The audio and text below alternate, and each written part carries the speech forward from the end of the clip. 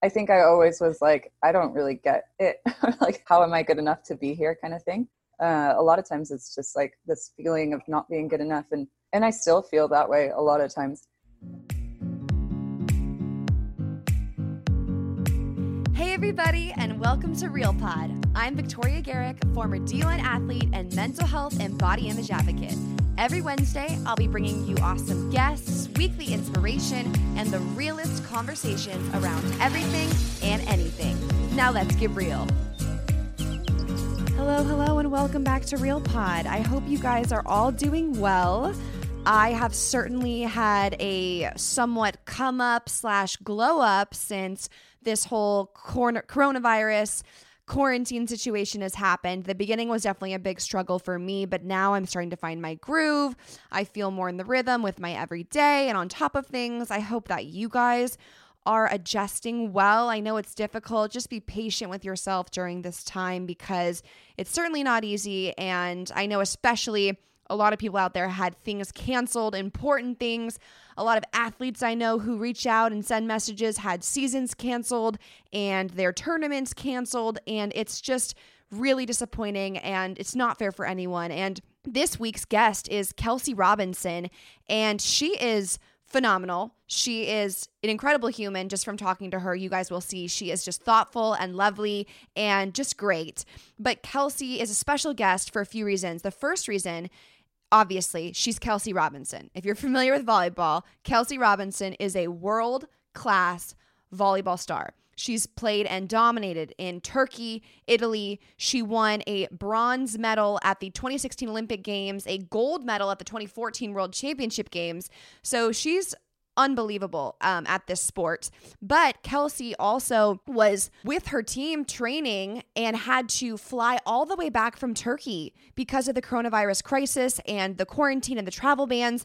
So she had her professional season cut off, not to mention her and her teammates were very close to getting that Olympic roster solidified and heading to Tokyo 2020. So she totally gets it, totally feels what it is like to be an athlete right now and have your whole sport and your whole world halted. Kelsey and I are going to jump into that today, along with so much more. She's going to talk about her struggles with confidence, how she has learned what it takes to play at her level. The greatest quality she thinks a leader can have. That's a really special one. You'll get to hear from her. And then also we're going to finish the podcast talking about body image. This was very special because Kelsey has not been too vocal about this on her other platforms. I was really grateful that she chose to share that with us today on Real Pod. And it's just really admirable to see someone like her who's absolutely killing it, who from the outside looking in seems like they have everything going perfect.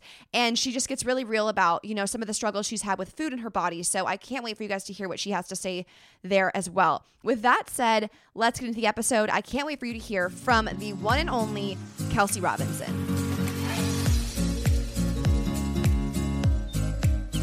Okay, well, I'm so excited to be talking to you. You are obviously currently one of the greatest players in the world, and I obviously know who you are, and I've followed you for a while, so it's a huge honor, and I guess I just want to know how you're doing. I mean, this is a completely different day-to-day life than you're used to living, so how have you been adjusting?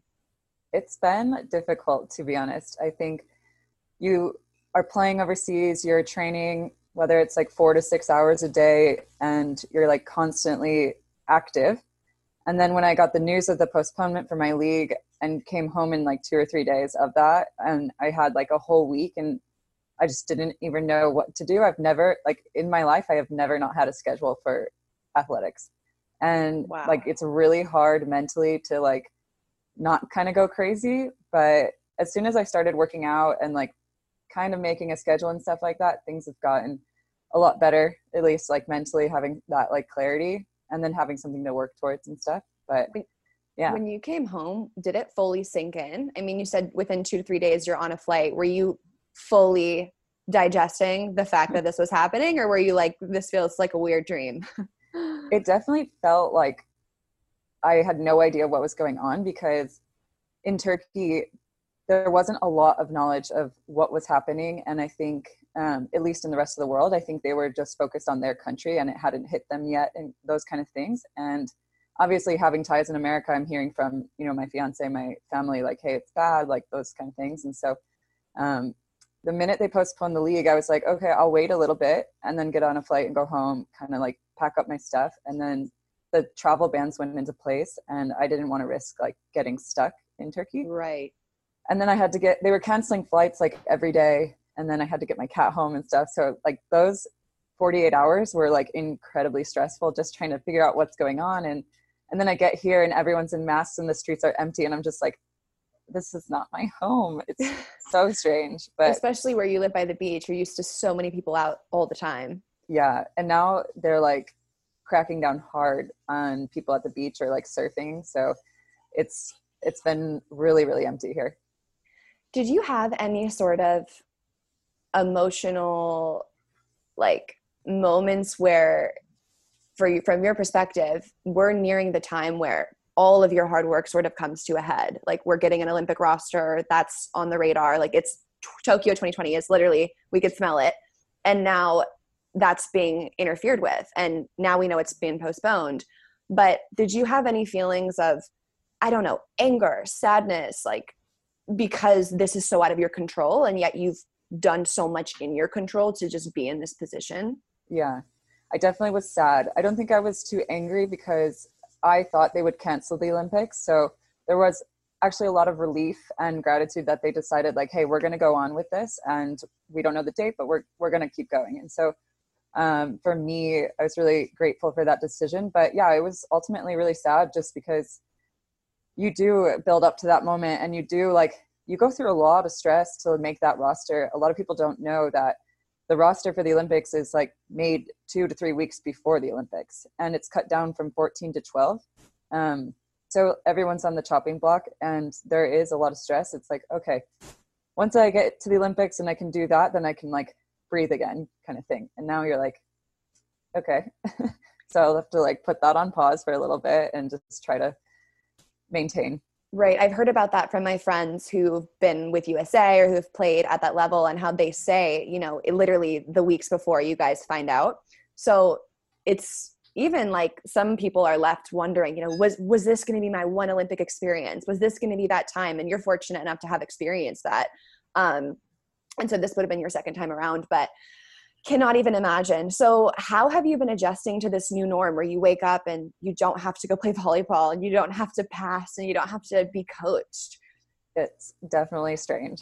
So our team is doing Zoom workouts, the USA team. So we have to check in like twice a week and have the trainers watch us. I set up like a home gym downstairs. And I think ultimately if I can get in the best shape and like stay strong, that'll help a lot. And then I've been really lucky because while performing and like while doing my career, I also have this creative side to me. And I kind of don't want to be just a volleyball player. I want to have all the things that I love to do really balance me out. And so this time has been really fun to just like really dive into that creative world and make videos, take film photos and like do the things I love. So that adjustment has been a nice thing and an easy way to get through it without going crazy. And we were talking just before we started recording about how you're a gifted videographer and photography. And I can even tell just with your social media, how everything flows beautifully. The colors, it looks great. And it's something that when you're a high level athlete, you have to sacrifice some of these things that you love doing and you can't do them all the time. And I'm sure you've experienced so much sacrifice. And I would just love to hear about some of those big sacrifices you've had to make to become the volleyball player you are, because so many people I want to be like Kelsey Robinson. I want to play for USA, but they don't understand how much you give up to be as good as you are. Yeah. I think, when you make it to this level, you kind of have to make a choice of, what you actually want. Like, what do you want with your career? What do you want to do with your life? And because it's not easy to go play pro for 8 months of the year and then come back to California, which I'm from Chicago. So my family's in Chicago still. So I'm still gone. I meant to tell you, my grandma's from Park Ridge. Oh yeah. So literally so close to you. Yeah. And I was stalking your Wikipedia. I was like, oh my gosh, Chicago. We're so close. That's awesome. But sorry. Yeah. So when you come back. Yeah. So, you spend, the last 6, 7 years, I've spent a lot of time away from my family and friends and the people I love. And it's hard because like as you leave college, you have all these friends and like you have a life, and then every year you kind of lose more and more of that. And I spent a lot of time fighting that. Like I wanted to have both worlds, and now I'm at the point where like I'm fully in professional volleyball. I love where I live. I love my teammates. I love my life that I have, and it's a different life. Like it's not the way we grew up in America with this, like, okay, you go to school, you get a job, like you have a community, you stay with your family, like those kind of things. And it's just a different life. And that stuff will start later for me. So I think that sacrifice has been really difficult, but ultimately I think I've like grown in that and understood like what it takes. Right. It's interesting you say I'm finally at a point. Can you tell me about the first season you went abroad to play professionally? Because you were, like you said, being uprooted from the normal lifestyle most of your friends are going to live, to now have a culture shock. The food's not the same. The language is different. The coaching is different. The volleyball is different. And you could probably feel pretty alone in that. I mean, that's one of the big reasons that I think a lot of girls don't want to go pro is, unfortunately, we can't do that in America. Yeah. Well, my first year was in China. So started off with a bang. China is a really difficult place to play. You train a lot and you just don't have a lot of comforts from home, or it's a very, very different experience than anything. Like it's not like Europe is pretty similar kind of to America and stuff, but China is just like a whole different ball game. But it actually ended up being a blessing in disguise that it was my first season, because I had no expectations. And I was like, I don't even know what professional volleyball looks like. So I'm here to play and put my head down and work and train and get better. And so that was kind of my mindset going into that. And it's a shorter season, so like 4 or 5 months. Did you have a roommate? I did not. I was one of 2 foreigners, but she lived in another hotel and she was from Turkey. Wow. How did you keep yourself like entertained? Did most of them speak some English, or? There was like 2 or 3 that spoke enough English. And then the Turkish girl, her husband is a trainer, so he would train us too. So I'd have like some English to speak with him. He spoke really good English. And then there was a men's player from America that was on the men's team. So I had like different outlets and stuff, but I feel like coming from a sports performance background and like Chicago and stuff, I'm just like, I can work and like put my head down. And I think not a lot of people can do that, especially that's why I think people are more afraid to go to like such different experiences like the Asia countries, because it's just a whole different level. But yeah, it was a good experience. I got a ton of reps, and going from college to pro, the ball is different, the game is different. And so getting that early repetition and working through the ball and stuff like that, that really helped me to get to the next level with my career. I can tell by the way you talk about volleyball, your mindset is obviously very unique. And I actually watched an interview of you where I think the interviewer said, do you prefer playing libero or outside? And your answer was, whatever I'm asked to play, I'll play. And to have a response like that and have a mindset like that, which, does look to gratitude and look to opportunity. Have you always had that? I can imagine most people will get to China and they don't want to put their head down and work. They're like, I want to call my parents. Why am I here? This isn't what I thought it would be. How did that develop for you? Well, I do want to say that it's not that I don't always have those breakdowns, because I have called my parents a number of times saying like, what am I doing? But yeah, I've just had a really great support system, and my family kind of raised me with just a really strong backbone and work effort. Like that was kind of how they pushed me and stuff in sports. And I think the gratitude, like in order to cope with what you're doing and being alone and all those things, like you have to reach for that. Like you have to reach for the joys, the gratitude, the little things that wake you up in the morning and make you do it. Yeah.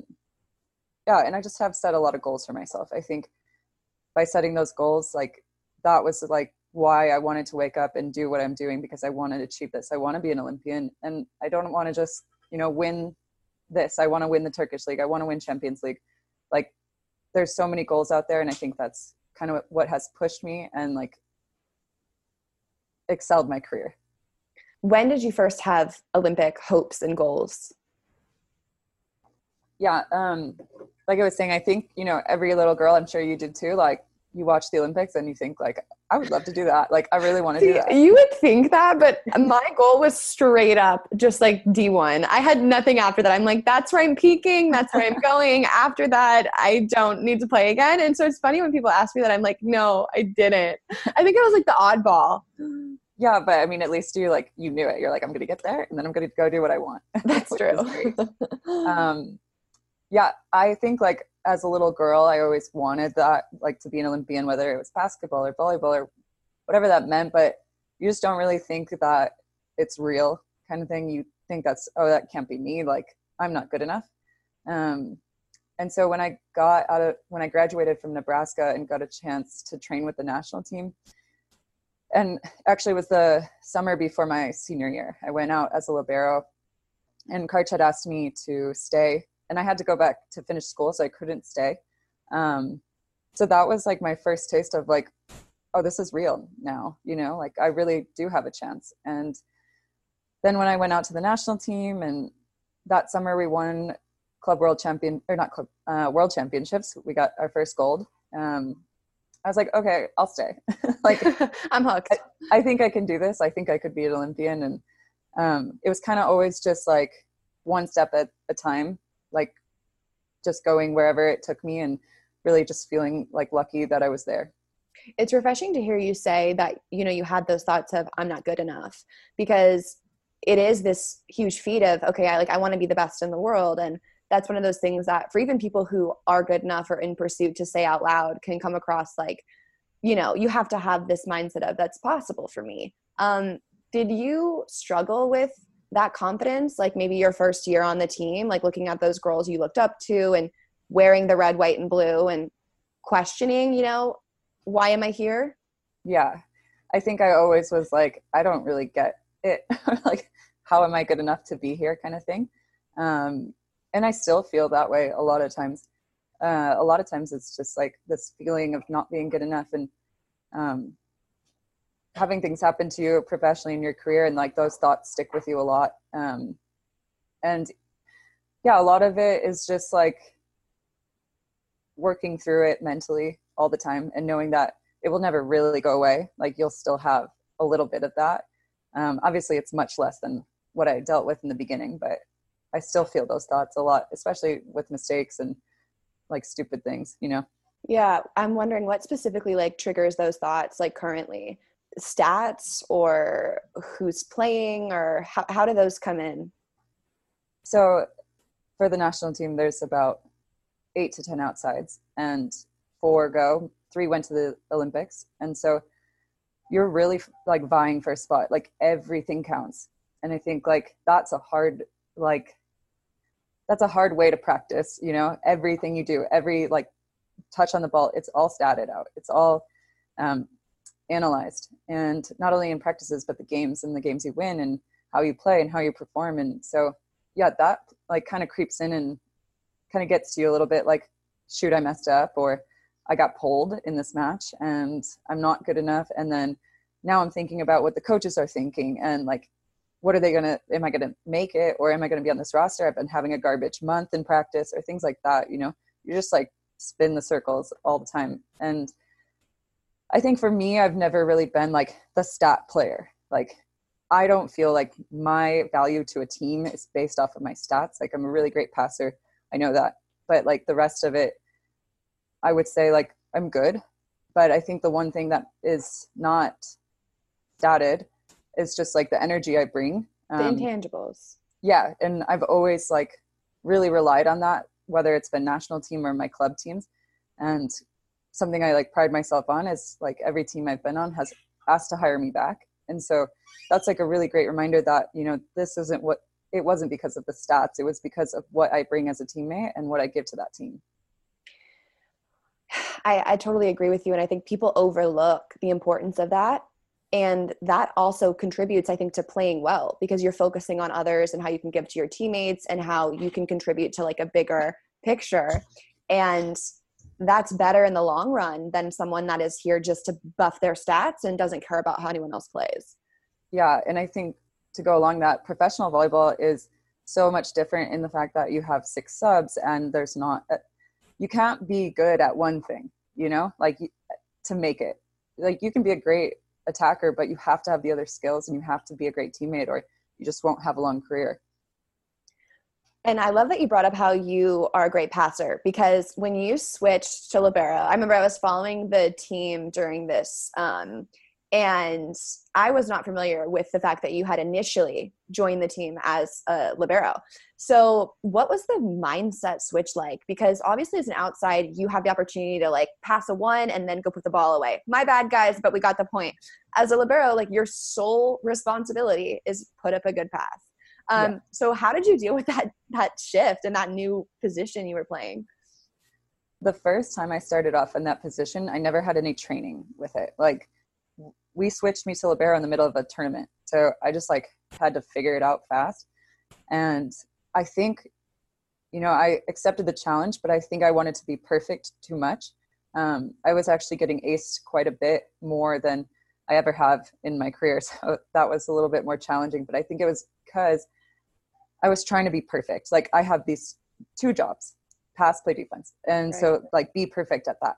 And when we came back from that tournament, that like training block going up into world championships, I watched my passing and kind of worked through it and stuff and realized like all I have to be is good. Like my good is really good at this job. So I just have to be good. And like that put that's like stress and tension on myself to give a setter a perfect pass, and it ended up bringing my taking out a lot of the aces that I was getting and kind of pushing my passing back to where it used to be. I totally can relate to how you had that dialogue of, okay, now I have to like be perfect and pass and play D well because I'm libero.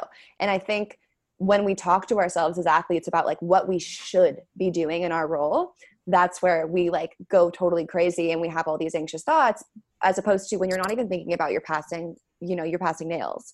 Yeah. So how did you, from that point on, like use what you'd learned in that situation to parlay into the rest of your game? I think it's just that reminder that like what makes you successful is like giving.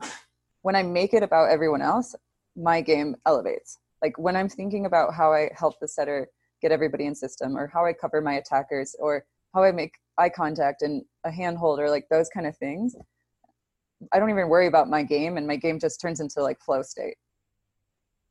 Yeah, 100%. You move the spotlight off yourself and you focus on others. Yeah. In terms of your confidence, where do you pull that from?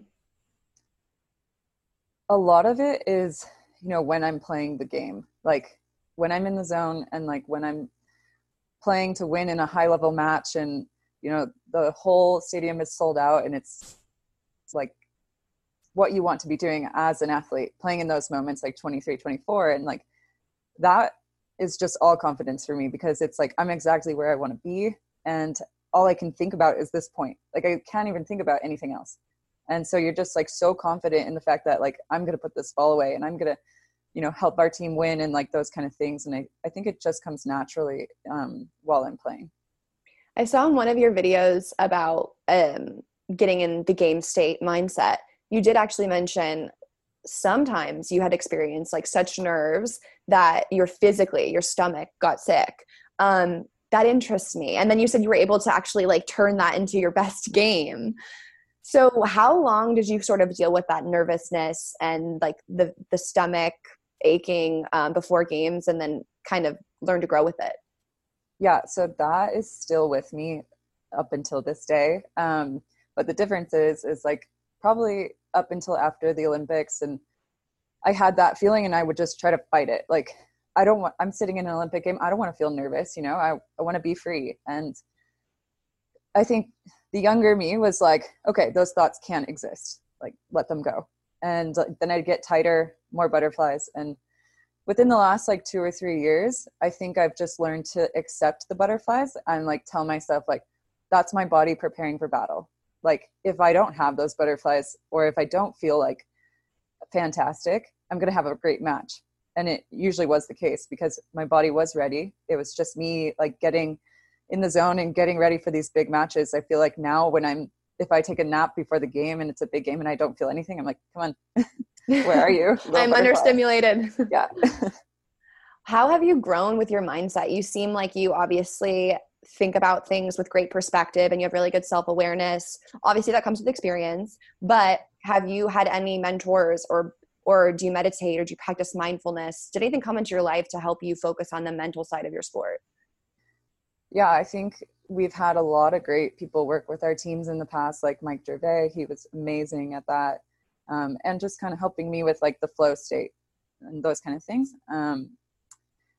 I've played for some really great coaches. Giovanni Guidetti, he's the coach of Vakifbank and the Turkish national team. And he is like, I don't know, he just takes you and like, he breaks you down in practice and like breaks you down in like hard moments. And then right when you need it, he pushes you and he's like, I don't know, he just gave me so much confidence. Like as a player, I didn't have that much confidence until playing for him. Really? And then it was like, I am one of the best in the world. Like he made me believe that. I'm interested. Can you give me an example? Like, were you digging? Was this like a hitting drill? What exactly happened?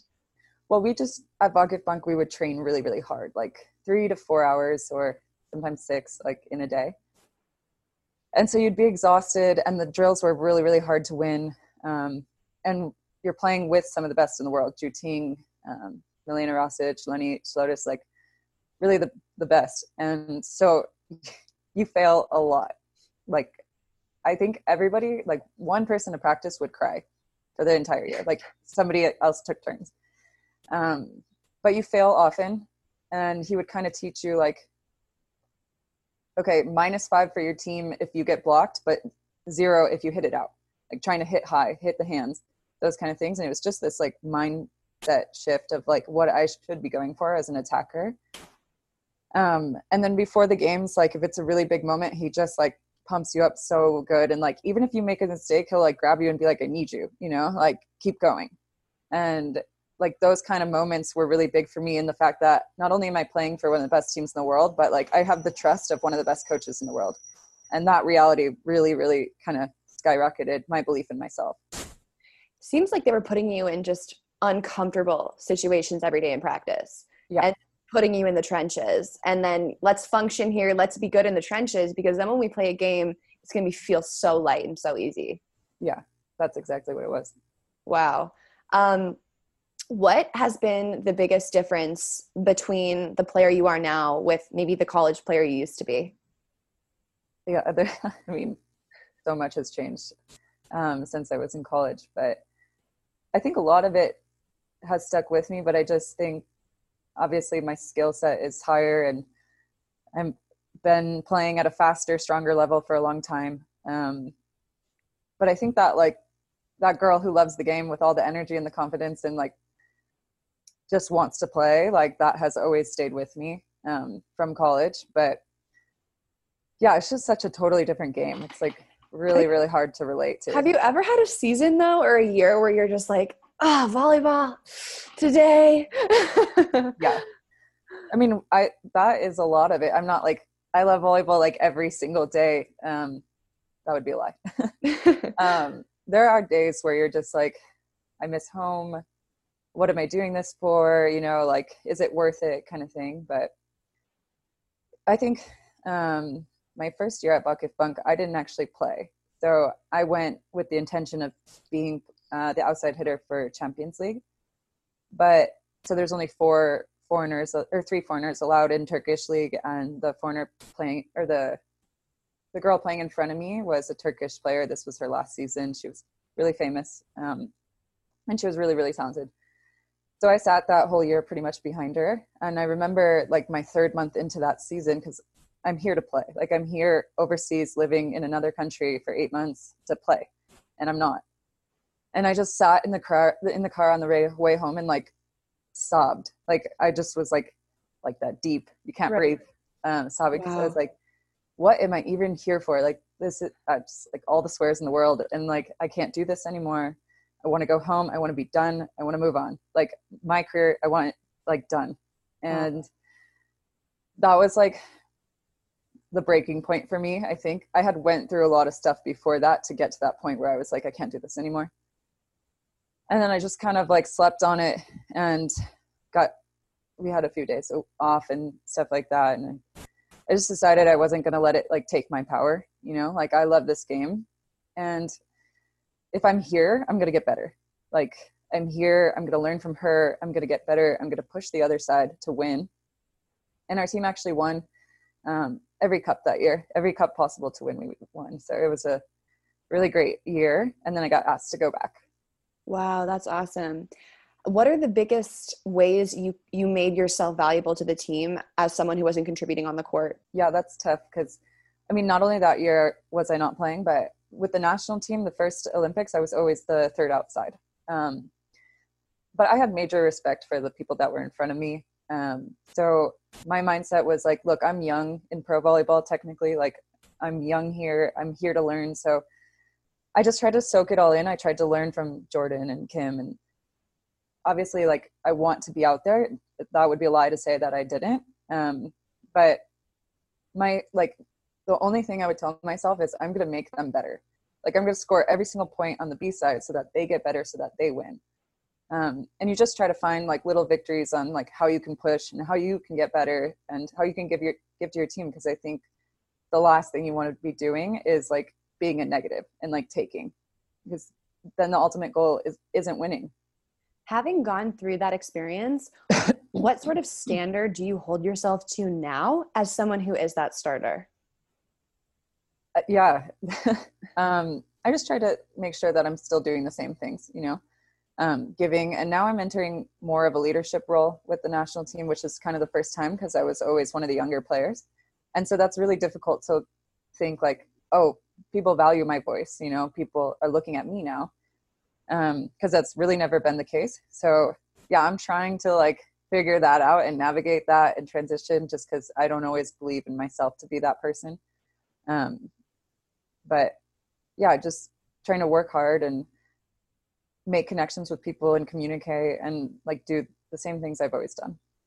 What do you think the best qualities are for a leader? I would say authenticity. Really? That's an interesting one. Yeah.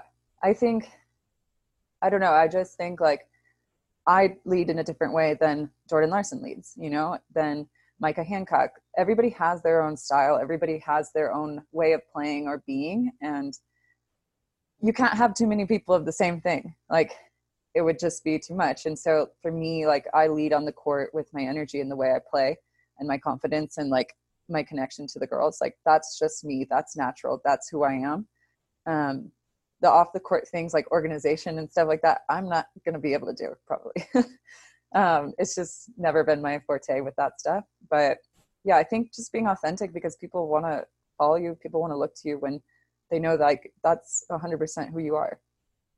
Since that experience where you had the heart cry, like, I might quit, and then you didn't, have you had anything close to that? Oh yeah. Again. Really? I mean, you're playing. A lot of people don't know, like, pro volleyball players, we don't have an off season. So a lot of those tears and a lot of that, like, comes from separation of being at home and stuff like that.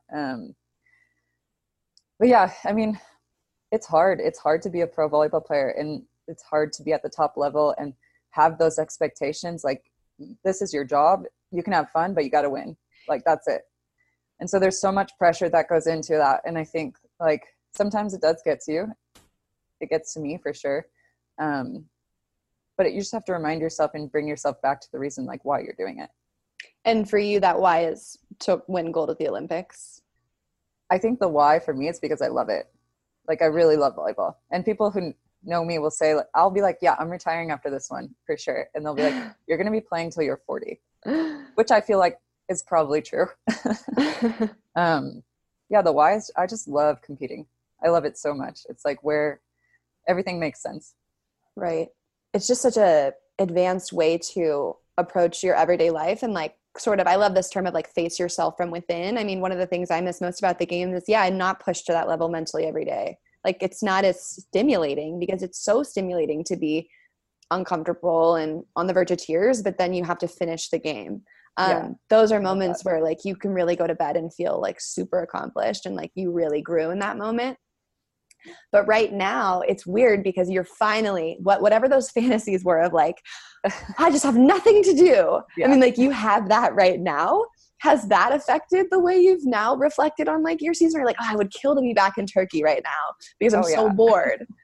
For sure. I think after the first week, I was like, well, I would like to be playing volleyball right now. Especially like in March, you're kind of at that like grind time where you've been there a while now. The games are getting harder and it's just like, okay, I'm exhausted. But yeah, now I would love to be there.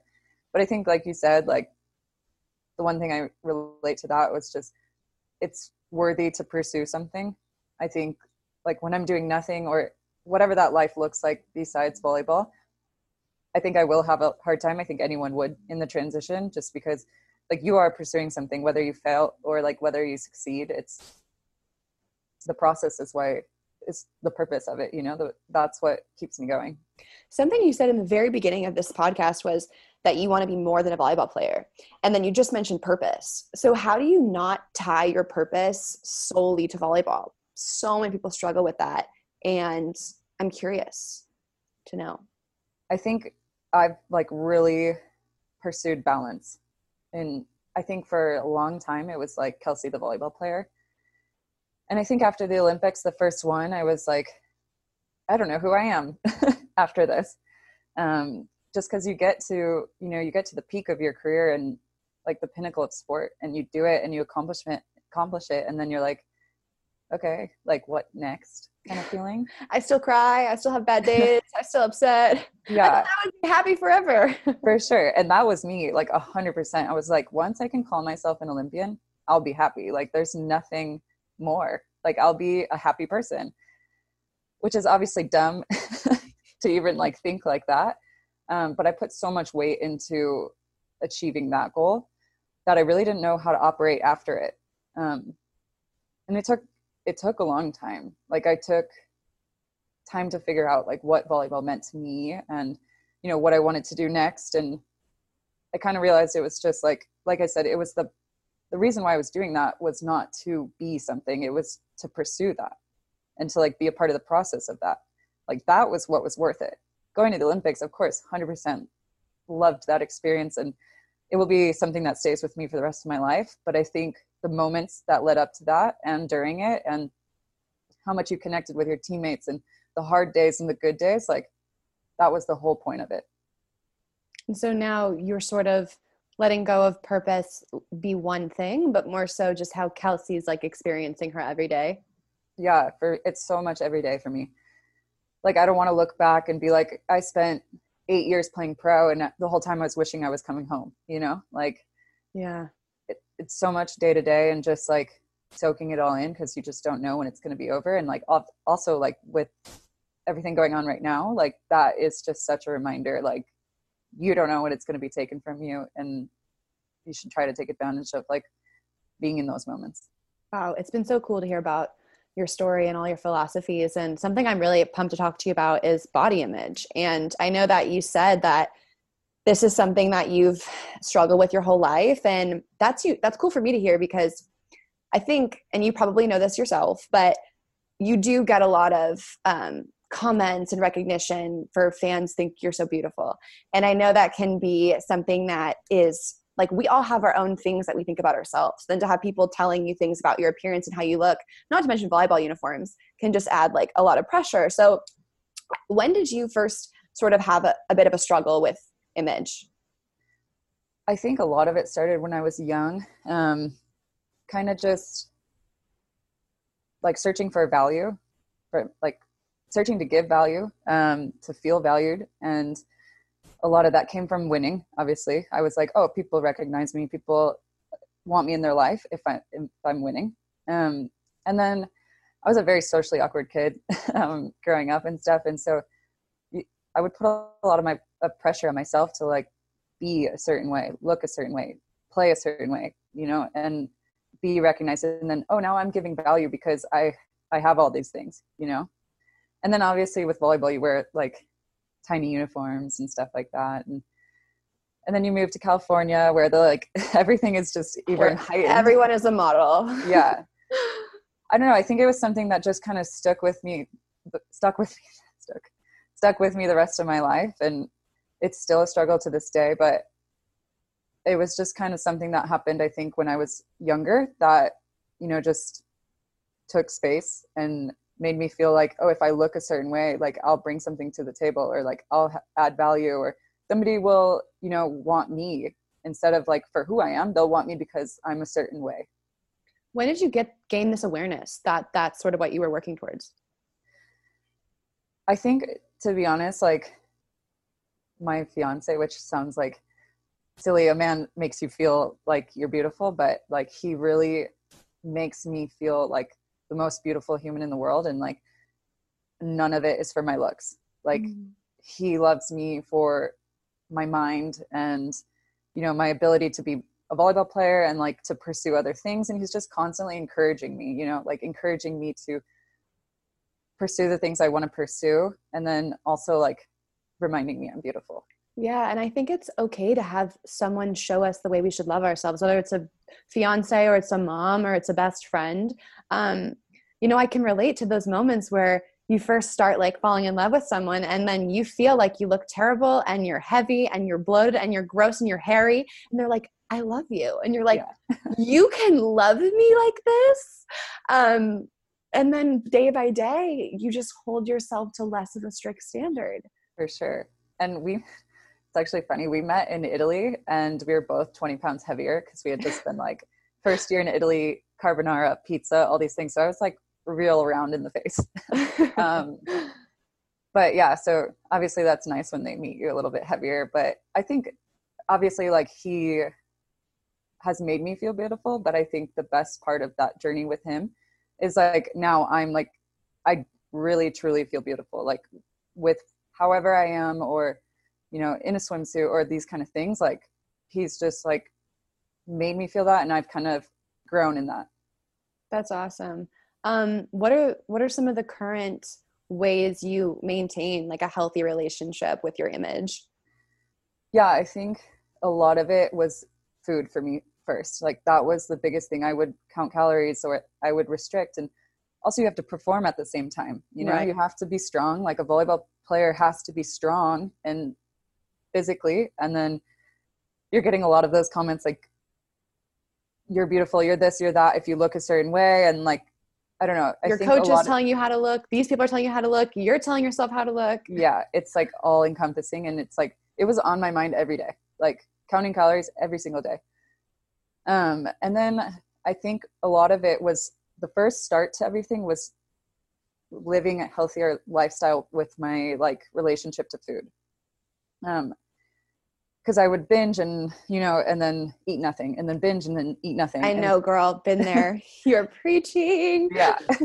It's just like such a toxic, like you can't even like function as a human, because you can't go out to eat with friends without like making sure the menu's okay. Or like, I can do this, or how many drinks can I actually have?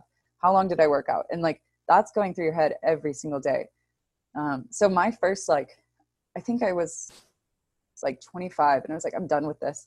I'm done with it. I want to live normally. I want to not let food control my life.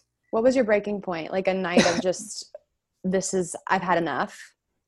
Did something happen or? Well, it was just with vodka, it was so many long training hours, and like you have to sustain and you have to be strong. And I wasn't allowing myself to do those things with the way that I was eating. And so I just wanted to like let go and like see where I could be with my game and stuff. And then I kind of got to the point of like learning, I can have a piece of chocolate, or I can have a glass of wine, or I can have dessert with my friends, but like the rest of my life is eating healthy. And now I like literally never look at pasta or like I'm like scared or I don't want that. I'm like, yes, another dessert, please. So that's been like a really great part of the journey for me. Isn't it really like heartwarming for yourself to look back on how you used to think and then think about how you are now and just feel like there's so much possibility? And it makes me think of all the other people who are still struggling with food and can't envision. Like I remember thinking, oh, there's like the pasta. There's no way I see pasta and I don't freak out about if it's a cup or if it's 3 cups. And now, I don't have those thoughts. So what would your advice be for someone who's resonating with our conversation and is thinking about how to take that next step to think about how they can have a better relationship with food? Yeah, I would say like okay, this is kind of what I did, but like start with everything in moderation. Like you can't be afraid of food and what it will do to you. Like food is your source of energy. Like you need it. Right. And then what I started doing was if I wanted dessert, I'd have it in the middle of the day, like at lunch, because I knew I was going to train and I would be able to like train it off kind of thing. And then that allowed me to see like, hey, I can eat this and it can be okay and nothing will change. That allowed you to sort of gain your intuition back and decide what you were hungry for and what you wanted. And then I think a big thing you talk about as well on your social media platforms is like how you feel and how the food you eat makes you feel, as opposed to how the food you eat makes you look. And that's, I think, the biggest shift is, it is fuel for my performance to be an elite volleyball player, not something that is for how I appear in a picture. Yeah. And I have these, my fiance, Brian, he can eat whatever he wants and like be a muscly, like all guys. It's ridiculous. But he'll always be like, hey, we're going to eat healthier. Like we're not going to have cookies or stuff in the house. And I'm like, look, if I deny myself those things, like I'll go right to binging the next time I see it. So like from our style is totally different because like I eat healthy like 90% of the time, but like I have to have that like outlet if I want it, just to make everything balanced. I need Doritos in the pantry. I might not eat them. I might not touch them, but I just need them there because then I know like I could have it if I wanted it. But if someone said we're not having junk food in the house, that would be triggering for me. Despite all the work I've done, I just like similar to you need to have the choice. I totally relate. So funny. Yeah, that's wild. Well, thank you for opening up about that because that's really huge stuff. And, it's cool for someone like me too, who looks up to you and all those girls to hear that you have the normal thoughts just like me and everyone else. It's refreshing, especially with just so many people kind of wanting to portray that they have everything together, but sometimes, we're human and we don't, but we figure it out.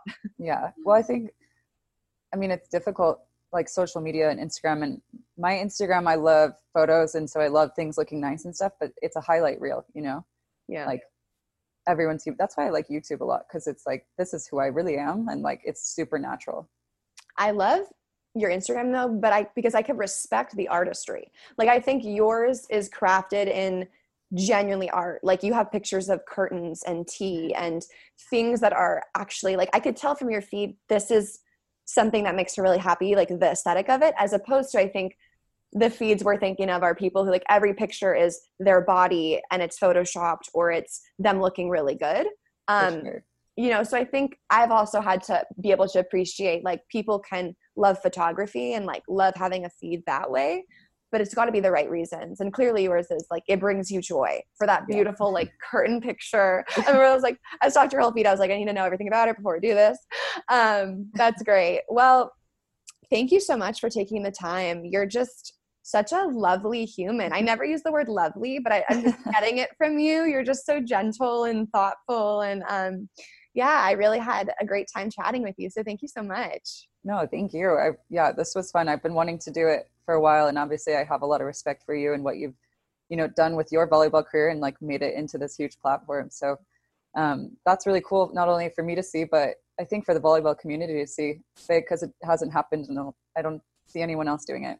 Thank you. It's crazy how many young volleyball players are out there that like want something like this. And I know your YouTube channel is really successful. And if you think about all the girls that play club, I can't believe we don't have professional volleyball. I feel like it would. I think it's coming in the next few years, at least if they're going to give it a try, Can they let me in when I'm 35? I'll be ready to go. And by the time I'll be on my like last leg, like here we go. Lovely. Wasn't she just lovely? I don't know why that word comes to my mind. Well, I know why, because she was just so calm and thoughtful and quiet, but also fearless and determined. And I just think she's lovely. So I hope you guys enjoyed Kelsey Robinson just as much as I did. If you want to keep up with Kelsey and follow her social media, you can check out her Instagram. It is krobin32. at krobin32. You can keep up with Kelsey, follow her journey. As you guys heard, she is a videographer and a photographer, so she has a beautiful Instagram page as well as a YouTube channel. So please go check out Kelsey's YouTube. She has a channel where she vlogs her life as a professional, her life as just Kelsey, and it's really awesome, great content. So thank you again, Kelsey. Loved having you. I'm sure everyone loved this episode. And if you guys are enjoying Real Pod and you are coming back week after week, I would really appreciate it if you could please rate and review this podcast wherever you get your podcasts. That would mean a lot to me. It's really important. I would be so grateful. And also make sure you subscribe so that every Wednesday morning at 5 a.m. Pacific time, these bad boys download and you have them ready to go for whatever you're doing that day or the rest of your week. Thanks again for listening to Real Pod. I will see you guys right here in 7 days. Go have a good one.